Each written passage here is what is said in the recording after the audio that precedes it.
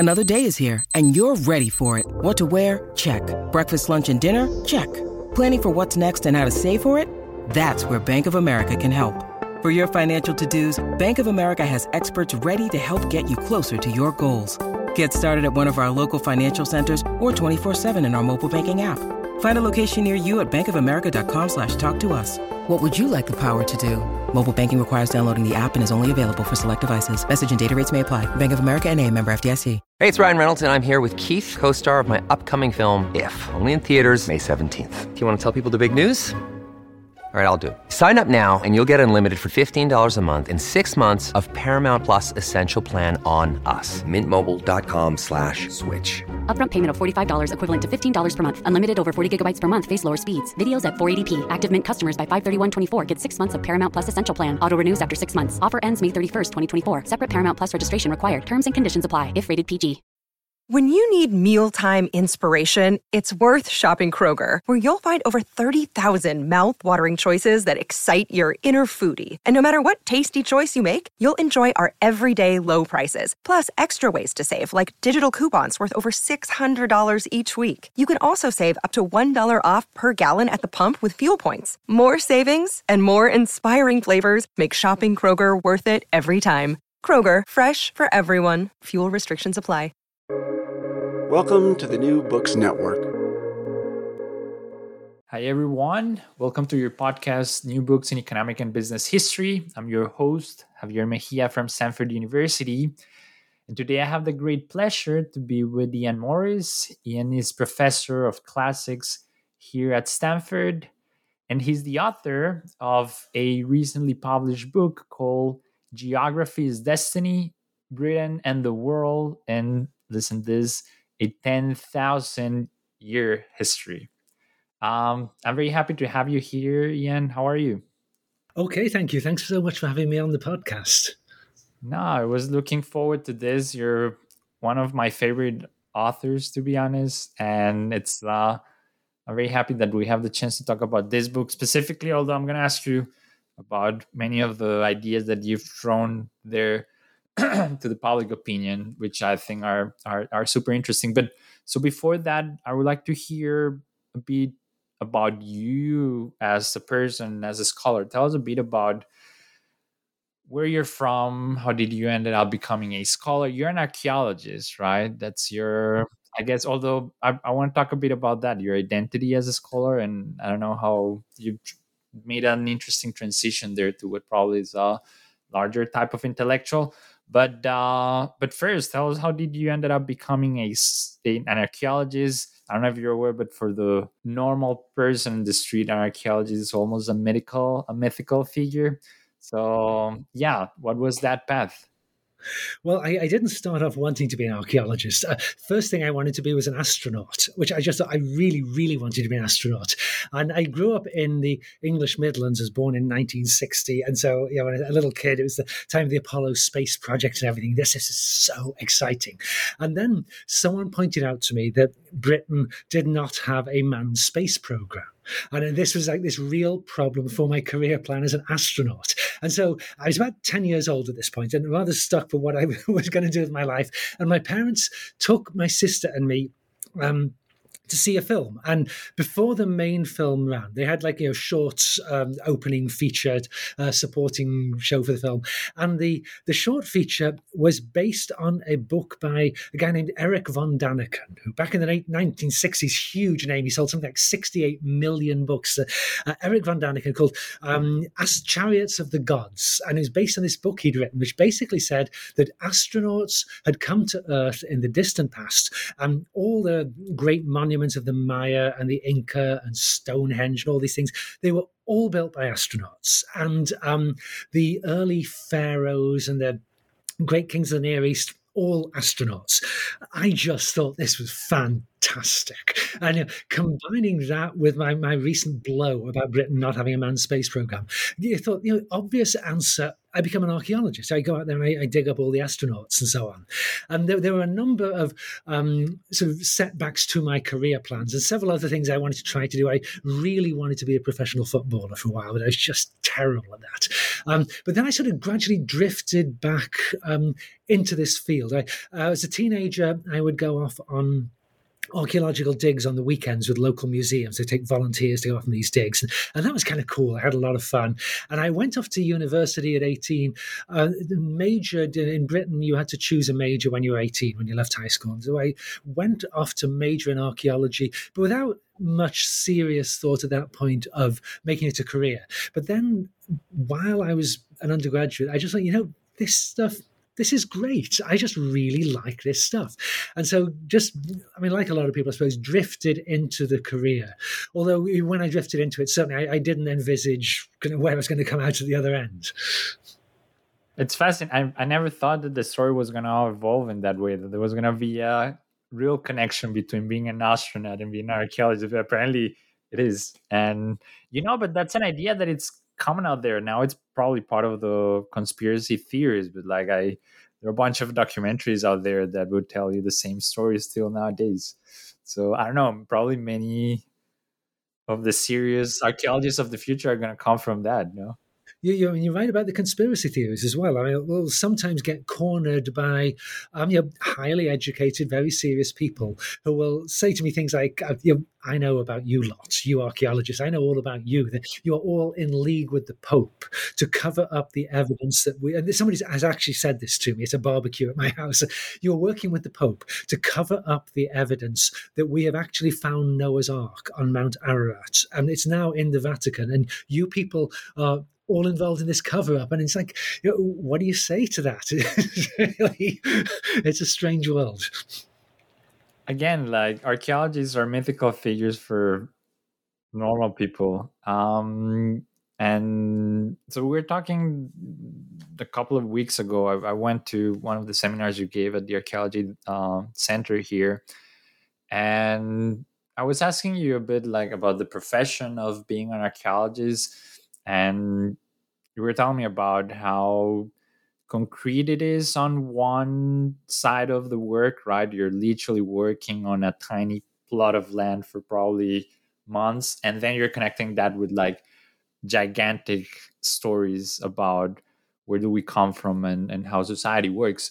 But I think your career has probably taken that to the extreme, which is that you're really writing about books that try to understand history from a very, comprehensive way, I would say, that are probably closer to disciplines like history or even economics. So what was when did that, I don't know if I want to use the word transition, although I know the archaeologists love that word, right?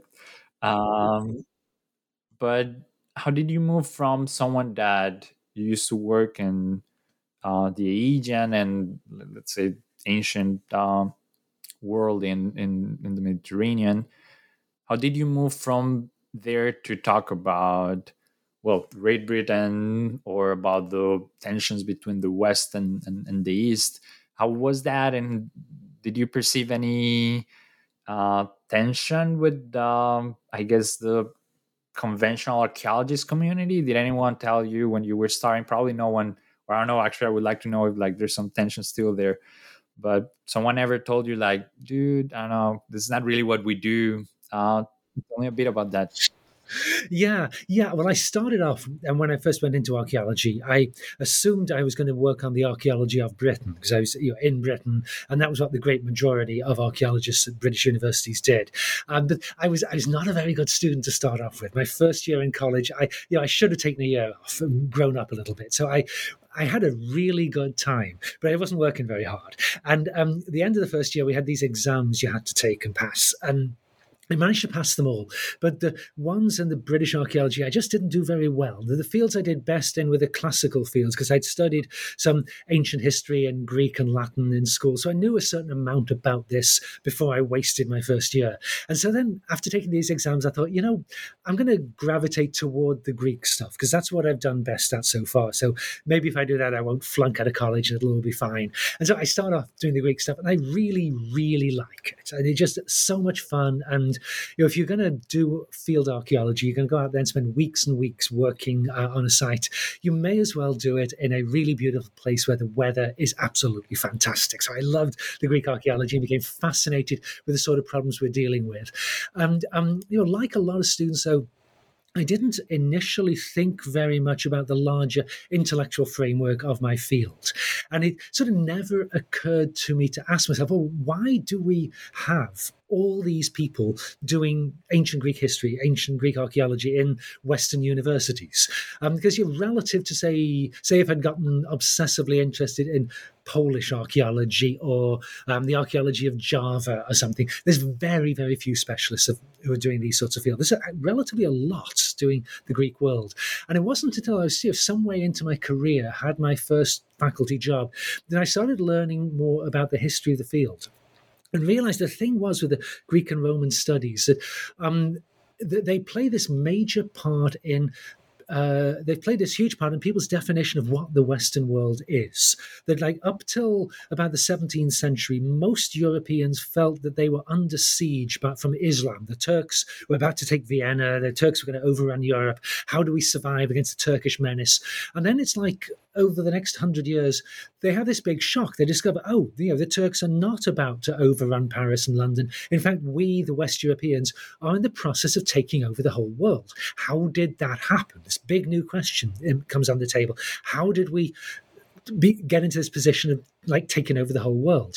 And there's a lot of arguments, but the answer that turns out to be most popular is that Western Europeans have inherited this unique cultural legacy from the ancient Greeks. It's we are Christian, we are European, but those aren't the important things. The important thing is we're the descendants of the Greeks. And so because of this, one of the most important things you can do as an academic is study ancient Greece and Rome. And you will connect to the wisdom of these places. And if you learn ancient Greek better than the Greeks themselves spoke it, you can kind of bring their wisdom into the modern world and help perfect Europe. And in the 18th century, a lot of really prominent people are very explicitly saying this. And they're saying things like, the Greeks step outside the circle of humanity. They are more than mortal. There's something godlike about the Greeks. And actually, I was just chatting with one of my colleagues, an Austrian, and he was telling me that at the beginning of the 20th century, 1 in 8 university professors in Germany studied Greece or Rome. That's out of all fields combined, engineering, everything. 1 in 8 is a classicist. So it became this, it's not that now, obviously, but it became this enormous industry, all these resources devoted to it. And yet, by the time I got into the field, very few specialists on Greece or Rome would think of coming out in public and saying, oh, yes, the Greeks and Romans invented everything there is to know that's important about the world comes from Greece and Rome. You just don't need to know about any other fields.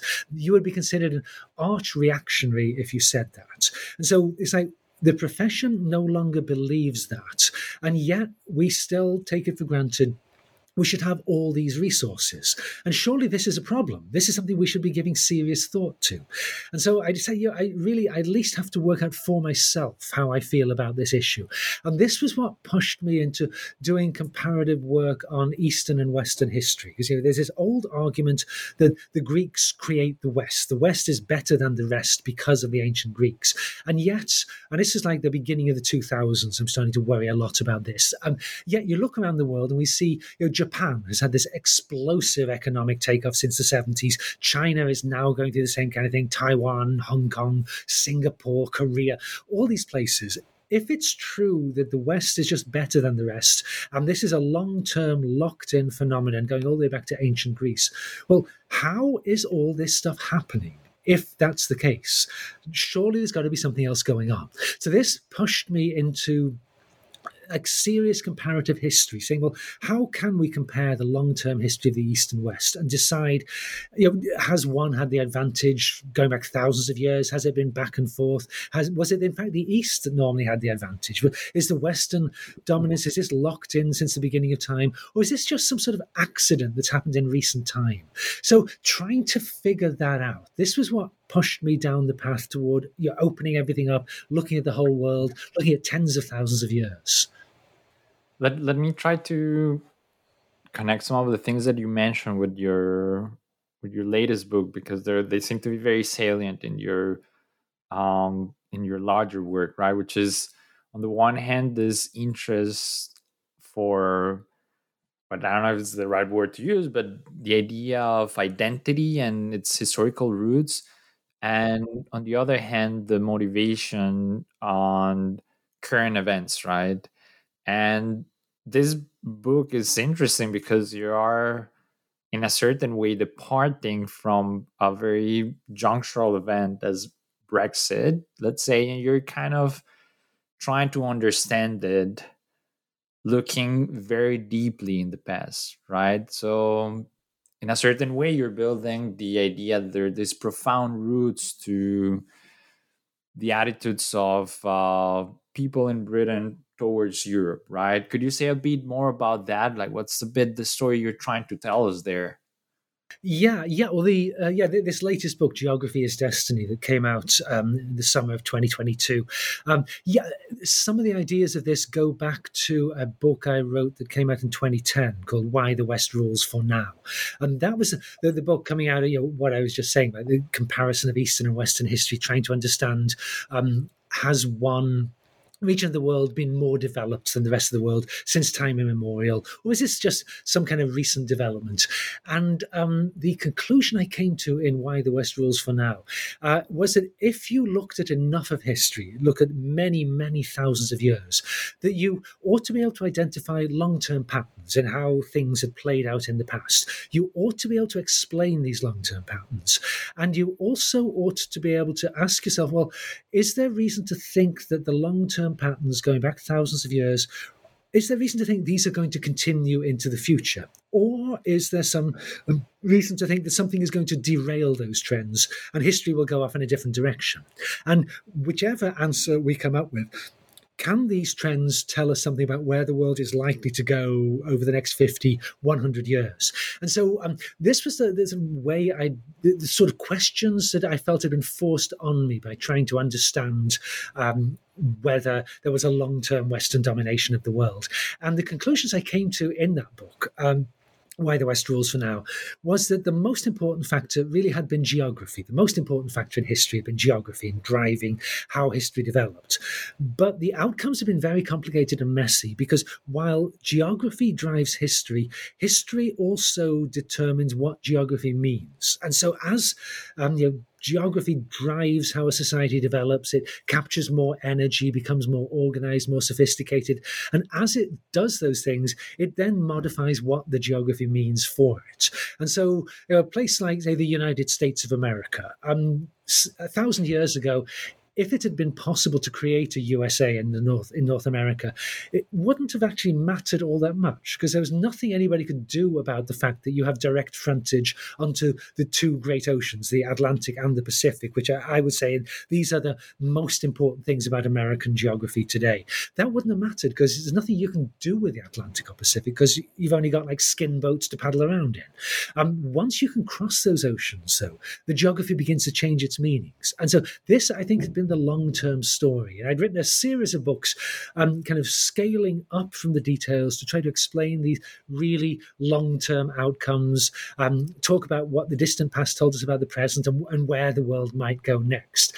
But all the time, I had a lot of fun writing these books, but all the time while I was writing them, there's like this little voice in the back of my head, what I call this a professional historian voice, which kept saying, well, this is all very well, and you like doing this work, but history is actually made by human beings, people making decisions and doing things.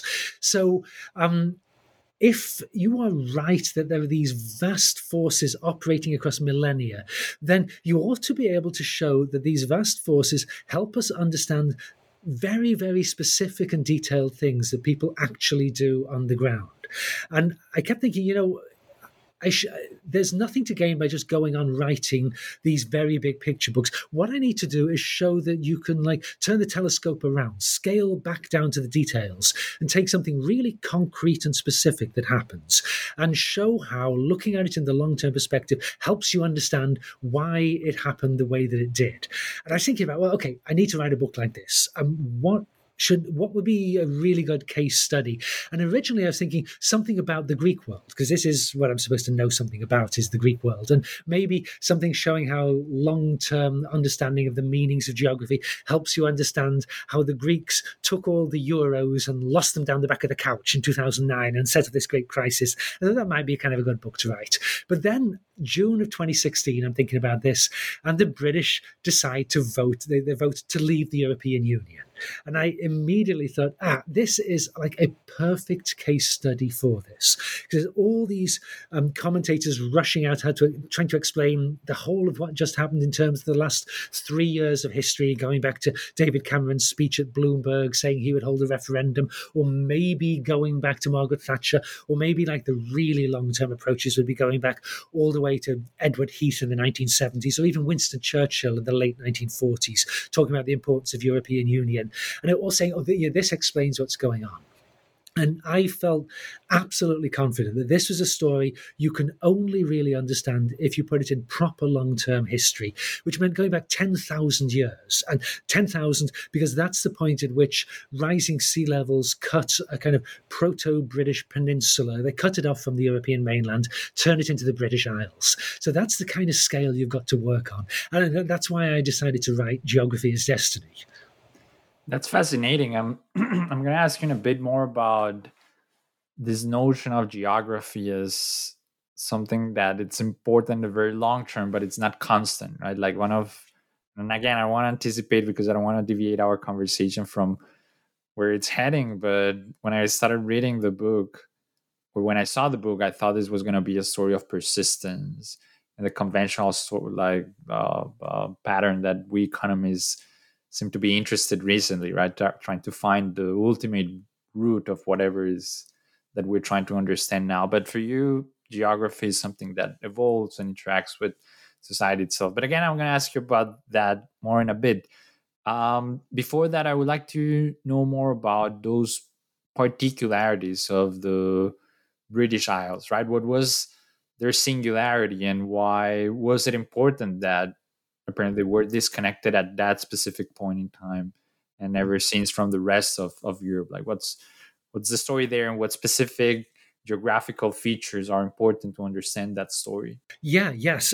Well, when I started looking into the long-term British story, it seemed to me there were two geographical facts that had really driven the whole 10,000-year story. And they sort of dance around, it's like this delicate dance going on between them. But two facts. And one fact is a really obvious one. The British Isles are islands. Everybody knows this. There's something like 6,390 of them altogether, but only 150 are inhabited. And 6 or 7 of these, the vast majority of the population lives in those. But the British Isles are islands. And insularity is one of the fundamental facts of British history.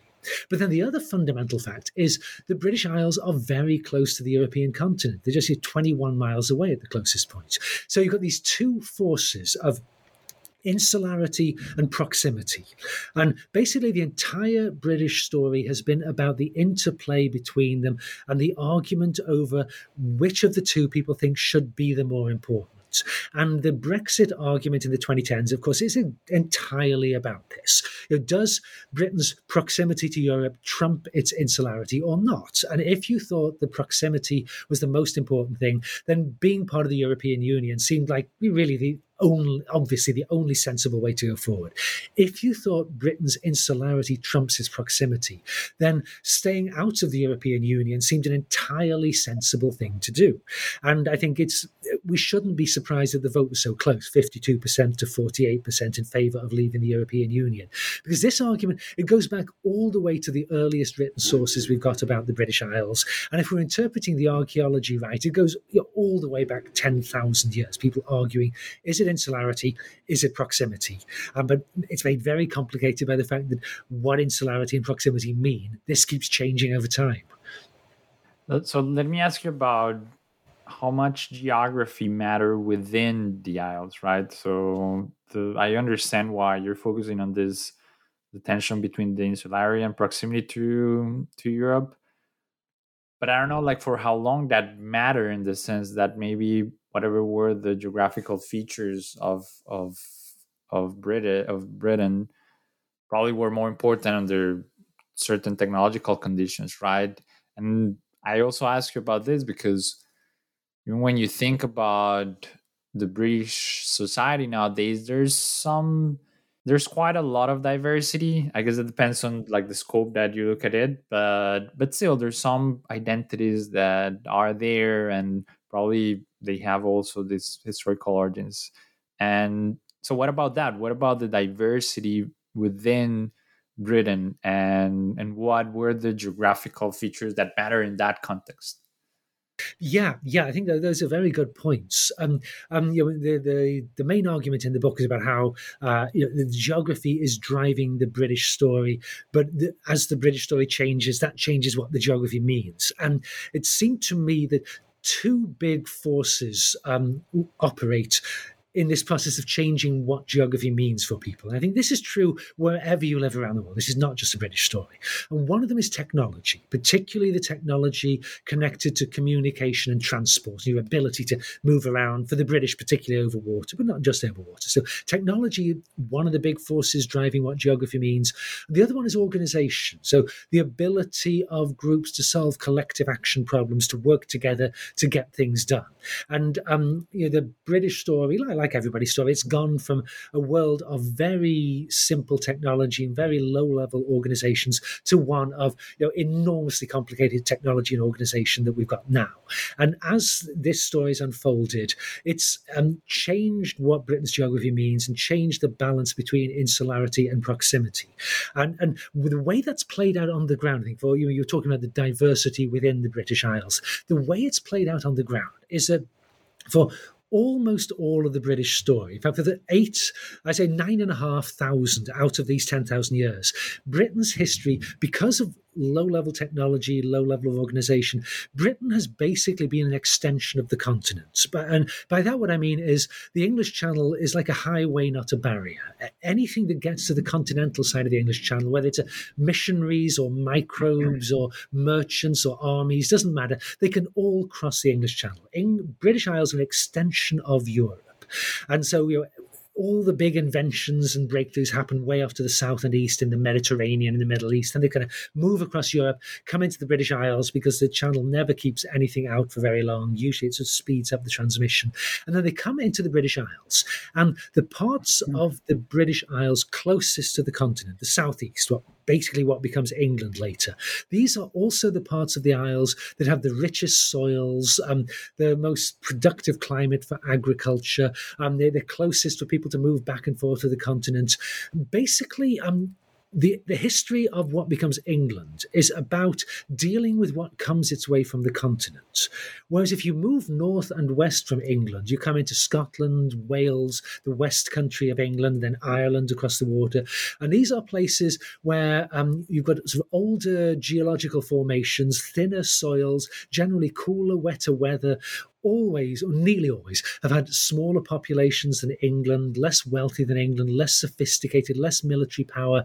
So English history is about what comes its way from the continent, but Welsh, Scots, Irish, and West Country history are about what come their way from England. They've always been about how do we deal with the fact that we have this bigger, richer, more powerful neighbour to our south and east.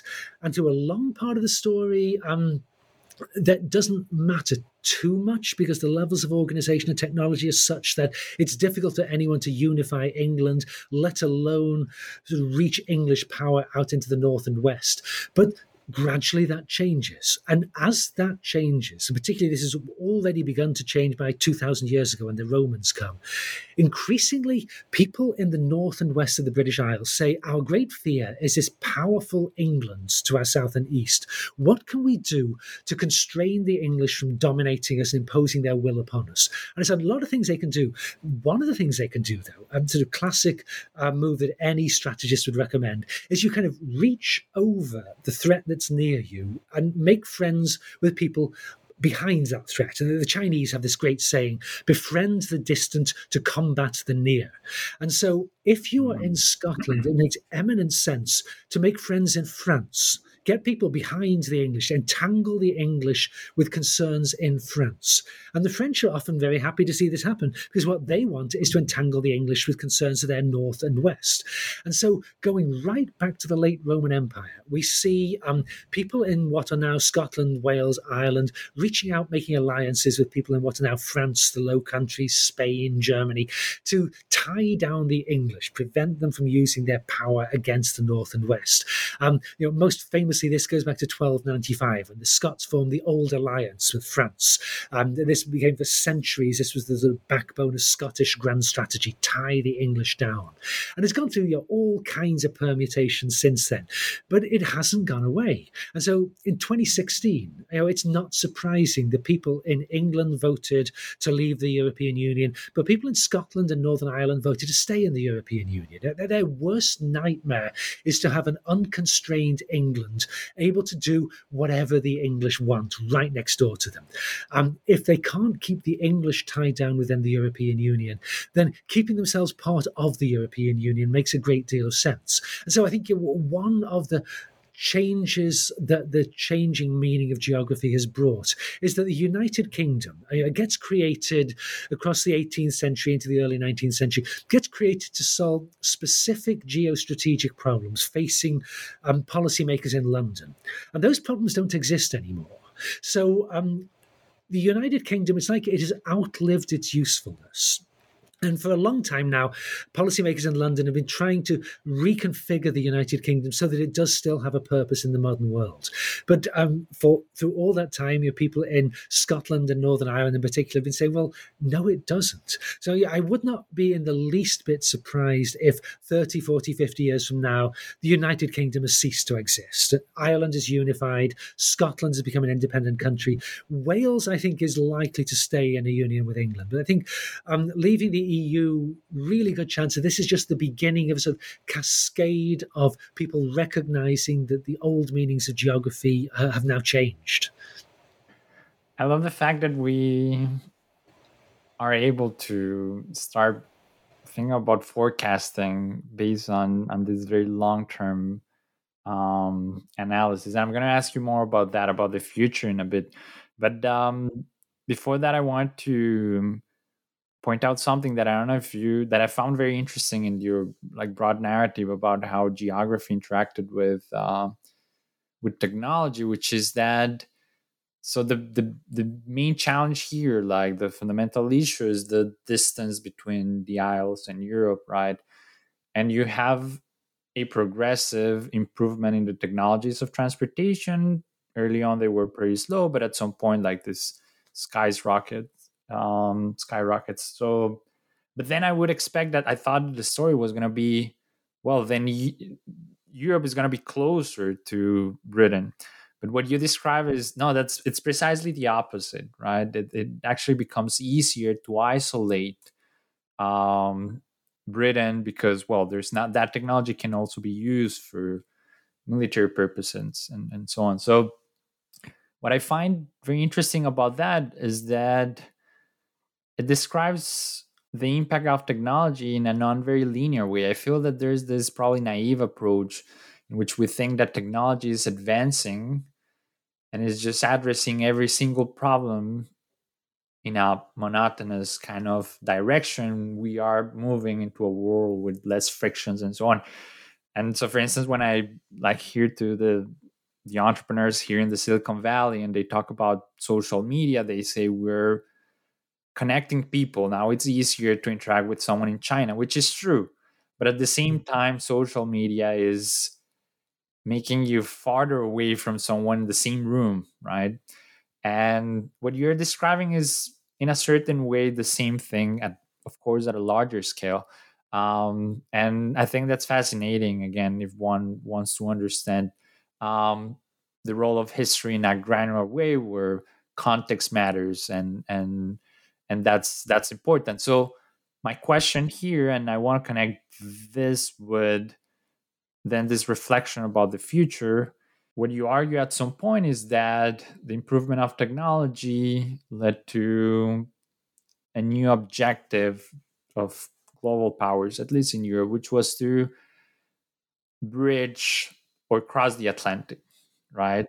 Um, Now it seems that what matters, or what technology allows us now, is to cross the Pacific, right? And that's changing the interests and the power relationships and so on. So how do you think about this, right? How does East Asia come to this broad story of Britain that traditionally was just a matter of just Britain and Europe, but now probably that's not the most important part of the story. Maybe there's something more important happening on the other side of the world that might shape the destiny of the British people. Yeah, I think those are really interesting questions and problems to think about. And I think the example you were giving about social media now, there's kind of nothing new about what's happening here. The details are new, but it's a latest example in a really long run story that the development of technology is not altogether linear, and we can certainly find moments when it goes into reverse. But generally speaking, in the long run, our technologies have been increasingly powerful. But what is really nonlinear is the consequences, the effects of that. And so your classic example is something like the Industrial Revolution, which a massive increase in the amount of energy available to humans, which has catastrophic consequences for some people in the short run. If you're a hand loom weaver in Lancashire, somebody making steam-powered weaving machines is like, oh my God, this is the end of the world for us. We're really high paid. And now suddenly we don't have any work at all. We are starving in the streets. So obviously a very fragmentary and non-linear consequences. And I think this has been the case in this British story that I was looking at in the book. In one way, you can say the communication technology, transportation technology story is a fairly linear one. People are able to build boats that can cross the English Channel, sail on the open sea, certainly by 10,000 BCE, probably a lot longer before that. But they get better and better at doing this and able to travel further distances. And you can go from just being able to cross the English Channel to being able to cross the North Sea to greater distances going on. And generally speaking, the effect of this is to speed up communication time, speed up transport, lower the costs of trade, all kinds of really, I think, very positive things. But there are thresholds in the story. And so in this British story, there's this threshold that right up until the 16th century AD, your ships get better and better, but still none of them can actually close the English Channel in the sense that strategists now talk about closing the oceans to an enemy, deny its use to somebody else who you want to keep out. You can't quarantine the British Isles because even in the 15th century, French ships can always get to the English side of the Channel and the other way around with English ships to the French side.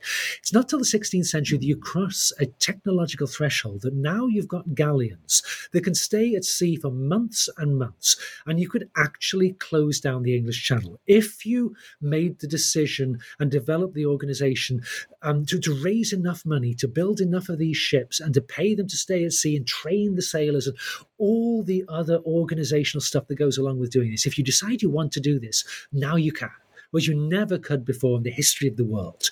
And also, the same technology now for the first time allows you to cross the Atlantic Ocean, which was it was sort of possible for the Vikings, but in a very different way. Now you can fairly reliably cross the Atlantic Ocean, and trade networks turning the North Atlantic into a marketing system, these become possible in a way they never were before. So real threshold has been passed, but there is this question. We've changed the meanings of geography, but do we like it? Is this what we want to do? It's like policymakers in London realise okay, we can now close the English Channel down if we raise the money to do this. And lots of people around Britain say, these guys can close the English Channel if they want to, but that means reaching their hands into my pocket and taking my money to pay for all these ships. And it means building up state-run institutions like a Royal Navy. And we're not comfortable with the idea of what in fact happens, that the Royal Navy becomes the biggest employer, the biggest single industry in the whole of the British Isles. That makes us a bit queasy. We don't want to pay all these taxes to make that possible. And we also don't like the idea of a government that is thinking the same way as merchants and is making merchants into really powerful people within politics and orienting state policy toward doing this. And I think from our 21st century perspective, it's easy to think that, the minute it became possible for governments in London to close the English Channel and open up the oceans and be secure behind a moat defensive, as Shakespeare called the English Channel, secure behind that, they can unify the whole of the British Isles into a single kingdom run from London, and they can create an empire, an intercontinental empire on which the sun never sets. Surely the minute they could do that, they would want to do that. But the reality was no. A lot of people really did not want to see the country going this direction. It comes back to your point about identity earlier. This is not who we think of ourselves as being. And these questions about what geography means, these are among the major forces that drive the breakdown of the whole British Isles into civil war in the 17th century, proportionately killed more British people than the First World War even did. Extraordinary levels of violence, really to solve this question. Is this what we want? Do we want to change the meanings of geography, move them in this direction, make Britain a place that is separate from Europe, where insularity trumps proximity? And this, this is, like I was saying, this has been the long-term argument. It's gone on ever since the British Isles were formed, is which of these things is going to be more important? So let me ask you a bit about that, and trying to reflect about it from a meta level, which is, the whole idea of this longue durée narratives gives the perception of some people to some determinism or spirit of so, right? So history seems to be important, and we can understand our present based on things that happened a long time ago. But in that story, how much space is there for what you mentioned, people having agency and doing things? And what's the role of luck or just idiosyncratic events? And I'm thinking about, for instance, I always heard this story, and I don't know because I'm from Colombia, but there's this narrative, which again, I need to point out that I'm not sure how accurate it is, but many argued that the Scottish crown had to, or was pushed through an agreement with the English one to unite because of their failure in some of these colonial entrepreneurial endeavors that they took in Panama and Colombia, right? And that seemed like a bit idiosyncratic. Or even Brexit, right? Like what would have happened, and this is maybe like you would like to think about this thought experiment. What would have happened if Brexit wouldn't have turned positive, right? Because it could have happened again. Like if the marginal difference was the difference in the results were rather marginal. Would that have changed the British path forever? Probably. You're going to tell me that it will not. But I would like to hear about how you think about these crucial juncture events and how history is shaped by luck and randomness. Yeah, well, since I sort of moved in the direction of the large scale, the global long-term history, this is sort of emerged as kind of the central, I suppose I would call it the central philosophical question in what I do, is the balance between the vast impersonal forces and the very important persons. I mean, how much of the story is driven by the geography, how much by the individual decisions? And I guess I like to think of the way I see the world, not so much as determinism, as sort of constraintism, if I'm allowed to make up a new word, that the example you talked about the Scottish colony of Darien and the Panama Isthmus and how that fails and it produces this financial crisis in Scotland. That is really important. You're absolutely right. This is really important in the Scottish decision in 1707 to accept a union with England to form a single kingdom of Great Britain. And if it hadn't been for the Darien disaster, it's quite possible the Scottish own government would not have voted to join with the English. I think it's very possible they wouldn't, because this really was a big crisis within Scotland. But on the other hand, you look at this in a larger context. If Scotland had had a similar colonial disaster 200 years earlier, the question of it impacting union with England simply wouldn't have come up. That question only comes up when the geography has changed the meanings enough that it's now possible for the British Isles, if they want to cut themselves off from the continent and form a single union. That begins to become possible.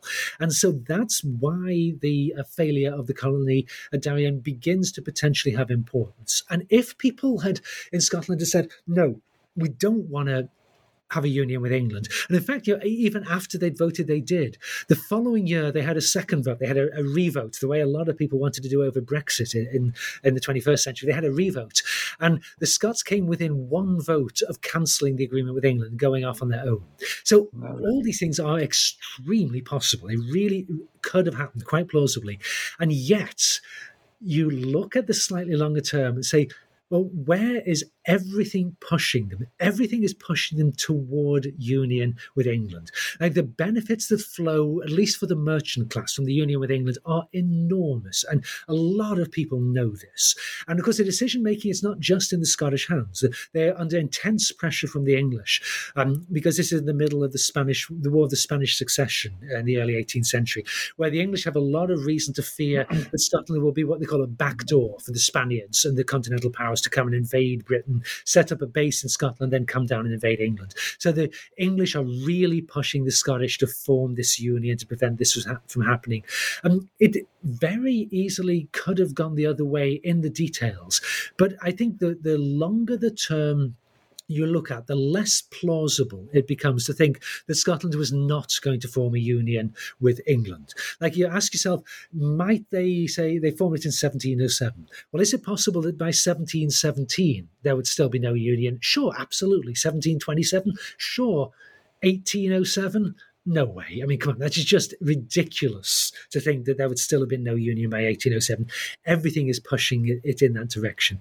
And I think that the same sort of constraintism applies to just about any what-if question you raise. Like, say you think about something like the American Civil War.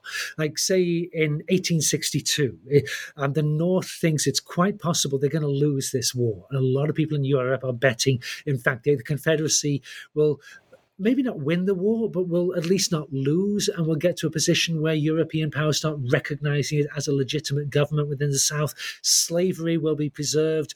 And you ask, if that had happened, would slavery still be around in the US in, say, 1870? Yes, absolutely it would. 1880? Almost certainly it would. Do you think it would still be around in 1980? I mean, that is just very, very difficult to imagine that. There's so many constraints. There's so many reasons why every country in the Western Hemisphere is moving toward the legal abolition of slavery, even if they then go out of their way to find extra legal means to preserve the functions of the old slave system. So like in the US, you get the Jim Crow system. But I think many of these big turning points where we say, well, it could have gone the other way if one person had done something different. Yes, it could. But it sort of beggars belief to think it could continue going the other way generation after generation after generation. Like, could Britain decide to rejoin the European Union? Absolutely. I mean, like when it left the Catholic Church in the 16th century, it rejoined the Catholic Church and then left the Catholic Church again. I think it's quite possible. Britain, or perhaps England, if the UK breaks up, England could rejoin the European Union. But the forces that made leaving seem like a plausible strategy in 2016, these forces have not gone away. And I think if England does rejoin the European Union, there's a very good chance it will subsequently leave it once again. So I think it's the wrong way to think about things is saying, is everything determined by geography? No, it isn't. But it imposes these real constraints on what is possible. And it's like, everything that happens in history is a roll of the dice. But depending on the constraints and the pressures, the score you've got to get can change. Like some things, scoring a 6 on one die, that will do it. Other things, you've got to roll 3 dice and score 260. You've got to score 18 rather. The odds of certain things happening go up or down depending on these larger constraints. I guess that's the way I would say I think about how history works. I love the way you frame it, and I like to think that I have similar type of conversations with my students when I teach frequently formal models. And in those settings, you have equilibria and they are stable, and we focus on thinking about the equilibria, right? And many students are curious about, well, what happens? Are we always in the equilibrium? Well, that's not necessarily the case, right? But if they're stable, there's a reason why they are. Well, first, there's a reason why they're in equilibrium, right? But also there's a reason why we tend to go to it, right? So the idea of the sense of stability and how shocks could impact, but could still have you a society that moves towards that equilibrium is it's probably the way in which I'm kind of rephrasing what you just mentioned in a much more eloquent way. But I would like to ask you one final question, and now taking advantage of your confidence into the long history approach, how do you see the future for Britain? You already anticipated that you think that fragmentation of these entities could take place. But I'm going to ask you to dare to think about the world in general, right? Like, I'm going to bring up East Asia here. Like, what do you think is going to be the role of East Asia, China? There were these recent events in China that seem to move things in probably unexpected direction for some or not. But anyways, the world is changing quite a bit. How do you see that it's going to evolve in the next couple of decades or so? Yeah, gosh, a great question. And this is something I do like to speculate and think about. So maybe I can sort of start small and go big on this one. With the British issue, I think long term, what we're seeing is a reversion to the mean. That the British, the people who were big fans of Brexit, getting out of the European Union, I think they often had this vision of Britain, like the default position for the British Isles is where it was in the 18th and 19th centuries, when it bestrode the world like a colossus, extraordinary period. There's never been anything like it in history, when a relatively small group of islands dominates the whole globe. And this really was an amazing period. But it was a really short period. And the time you can talk about that really being true, it's really, say, 1713 to 1914. That's about it. Say 200, at the most 250 years out of a 10,000-year story. And I think what we're going to see, and I don't think leaving the EU is actually going to make that much difference to this story. Britain reverting to the mean, which is what it's been doing now since at least the 1870s, losing this shocking share of global trade and global finance, just going kind of back to where it should be. And it's still going to remain an important part of the world. Britain today, it's a top 10 nation in just about any category you can think of. The size of its economy, the size of its military, it's one of the few reasonably substantial nuclear powers. Soft power, it's arguably number one, number two in that area. Nobel Prizes is number two. Only the US has more Nobel Prizes. So it's an extraordinary part of the world in many, many ways. But it's going to, I think, increasingly go back to being something in proportion to its size physically within the world, which is not necessarily a bad thing. You think the obvious analogy that historians often use of the British Isles is the Netherlands, which has this absurd influence on the world in the 17th century. Now it doesn't. And are the Dutch less happy now than they were in the 17th century? I don't think so. They all live 30, 40 years longer. They eat much better. They're much freer. Things have turned out pretty well for the Dutch. I think they're going to turn out pretty well for the British as well. And so I think I would say that's a story on the British scale. But moving out from that scale globally, East Asia, and you were right to keep coming back to this. And this is an area of the world I actually come back to a lot in my books. And the conclusion I reached in Why the West Rules for Now was that the West is likely to continue its global domination, and the United States in particular continue its global domination for at least another generation. It will probably do so for another 2 generations, but it will probably not do so for another 3 generations. And I think the center of global wealth and power are shifting inexorably across the Pacific toward East Asia. And there's many, many ways this might unfold. There's all kinds of reasons why China might come apart at the seams. Maybe the great Xi Jinping experiment and this idea of the Chinese dream, maybe this is all going to prove to be ridiculous and China will go through an experience rather like what Japan has gone through since the 1990s, maybe worse, who knows? All these things are perfectly possible. But I think it beggars belief to think that the forces that have propelled China up to the top of the global pyramid, basically the shrinking of the Pacific Ocean, so that it becomes just one more waterway connecting the world, push China and all the Asian tigers up to the top of the pile. These forces are going to continue operating. And if China runs into the ground, then what we'll see is probably not going to be that different from when Japan ran into stagnation. There are a lot of other countries in Asia and East Asia and South Asia. They have nowhere near begun to fulfill their economic, military, political, cultural potential.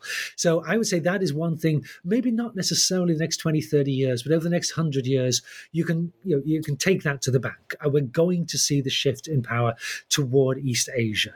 The great question, I think, for me, the great question is, well, how does that play out? Because that can play out in so many different ways. Some of them arguably good for the whole world. Some of them arguably really bad for the whole world. And the really bad ones are the easiest ones to think about. It's like every period in the whole history of the world that we can document, when there's been a major shift in wealth and power from one region to another, it's been accompanied by massive violence. So if history is sort of set in stone, if it is a deterministic game, and we know roughly how things are going to play out, then we can be pretty confident humanity is not going to be around for very much longer. Because we have... Well, I mean, the good news is we no longer have enough nuclear weapons to destroy the whole human race and all other life in one day, the way we used to do. Like, if you look at the number of nuclear weapons, the number of warheads has fallen by 90% since the 1980s. 9 in 10 of the warheads that were around before the fall of the Berlin Wall no longer exist. And this is the single most amazingly good thing in human history. So, I have a graph of the fall in the number of nuclear warheads that I use in my undergraduate lectures. And I tell students, this is the happiest graph in the world. This should make you feel so good. But of course, the downside is we still have enough that we could do World War II in an afternoon if we felt like it. Just the release of destructive power, do World War II in an afternoon with unforeseeable consequences for all of the radiation and other things that didn't get released in World War II. And of course, the really horrific news is that several countries are now talking about or have already begun building up their nuclear warheads again. This is really, really bad. So the bad outcome is, of course, anything that produces nuclear war. There's a lot of other bad outcomes. Global warming is threatening us in very, very alarming ways. But nuclear war is the bad outcome that dwarfs anything that the climate change can do by itself. And I know that's a very unpopular thing to say in a university, but it's true. And anyone who knows anything about nuclear weapons will tell you that. So that's the really bad end to the story. Unless history, the way history works, has changed so much that we don't have to go down that path. And I think there are indications that maybe it has. Like, even as we've developed these amazingly destructive weapons, your chance of dying violently now is roughly 1 in 10 of what it would have been if you'd lived in the Stone Age. This is another really happy graph that we can chart. Astonishing decline in rates of violent death, percentage rates of violent death, because we've developed better ways to deal with conflict and to resolve our conflicts without using whatever is the ultimate weapon available. Like, if the Romans had had nuclear weapons, you can be absolutely confident they would have used them against the Persians. Now, the Russians have nuclear weapons. So far, Putin has not used them in Ukraine. And I think Ukraine is going to be one of these wars where, so long as we don't blow ourselves up, the whole planet over Ukraine, historians will look back at this and say, this was really one of the great sort of test cases for whether we could solve global problems without destroying absolutely everything. Can we limit the violence there? Can we even get to a world where no ruler is going to make the decision that Vladimir Putin made to try to solve their problems by violence? And I guess I'm just sort of ridiculously optimistic. I think that all the signs indicate, yeah, we probably can. And if we can, then I think the outcome, the global outcome, is going to be wildly different from the destroy everything outcome. That looking at the long term, the story of humanity has been a story of growth, extraordinary level of growth, continuous exponential growth, or the size of the exponent has been going up and up. And since the Industrial Revolution, it's absolutely gone through the ceiling. But the long-term story of history, of humanity, going back hundreds of thousands of years, has been relentless growth. It's been uneven, it's been interrupted, but in the long run, it's been relentless. And I am confident we are going to find ways to solve our problems without resorting to nuclear weapons. Growth is going to continue accelerating. We're going through a period at the moment when a lot of governments are saying we need to step back from growth, step back from multilateral institutions of all kinds, build walls around national markets. But, we've been through this before. This too will pass. So I'm optimistic that growth is at such a scale now that 100 years from now, humanity is going to have transformed itself into something where all the problems we're talking about in this discussion we're having right here today, these are all going to seem ridiculous. They've been banished into the past of the human race. We're going to turn ourselves into an entirely different kind of creature than we currently are. And in a way, we've kind of already done this. In the last 100 years, what it means to be human has changed more than it did in the previous 100,000 years. So, yeah, I am all sunny disposition, optimism, thumbs up. It's all going to be okay. This is fantastic. I love that you came up with that scenario. I should invite you to my class, Societal Collapse, so you can cheer up my students after talking for weeks and weeks about societies that didn't end up so well. But this was a fantastic conversation. Thank you so much, Ian. Talk to you soon. Thank you. I look forward to that. Thanks for having me on.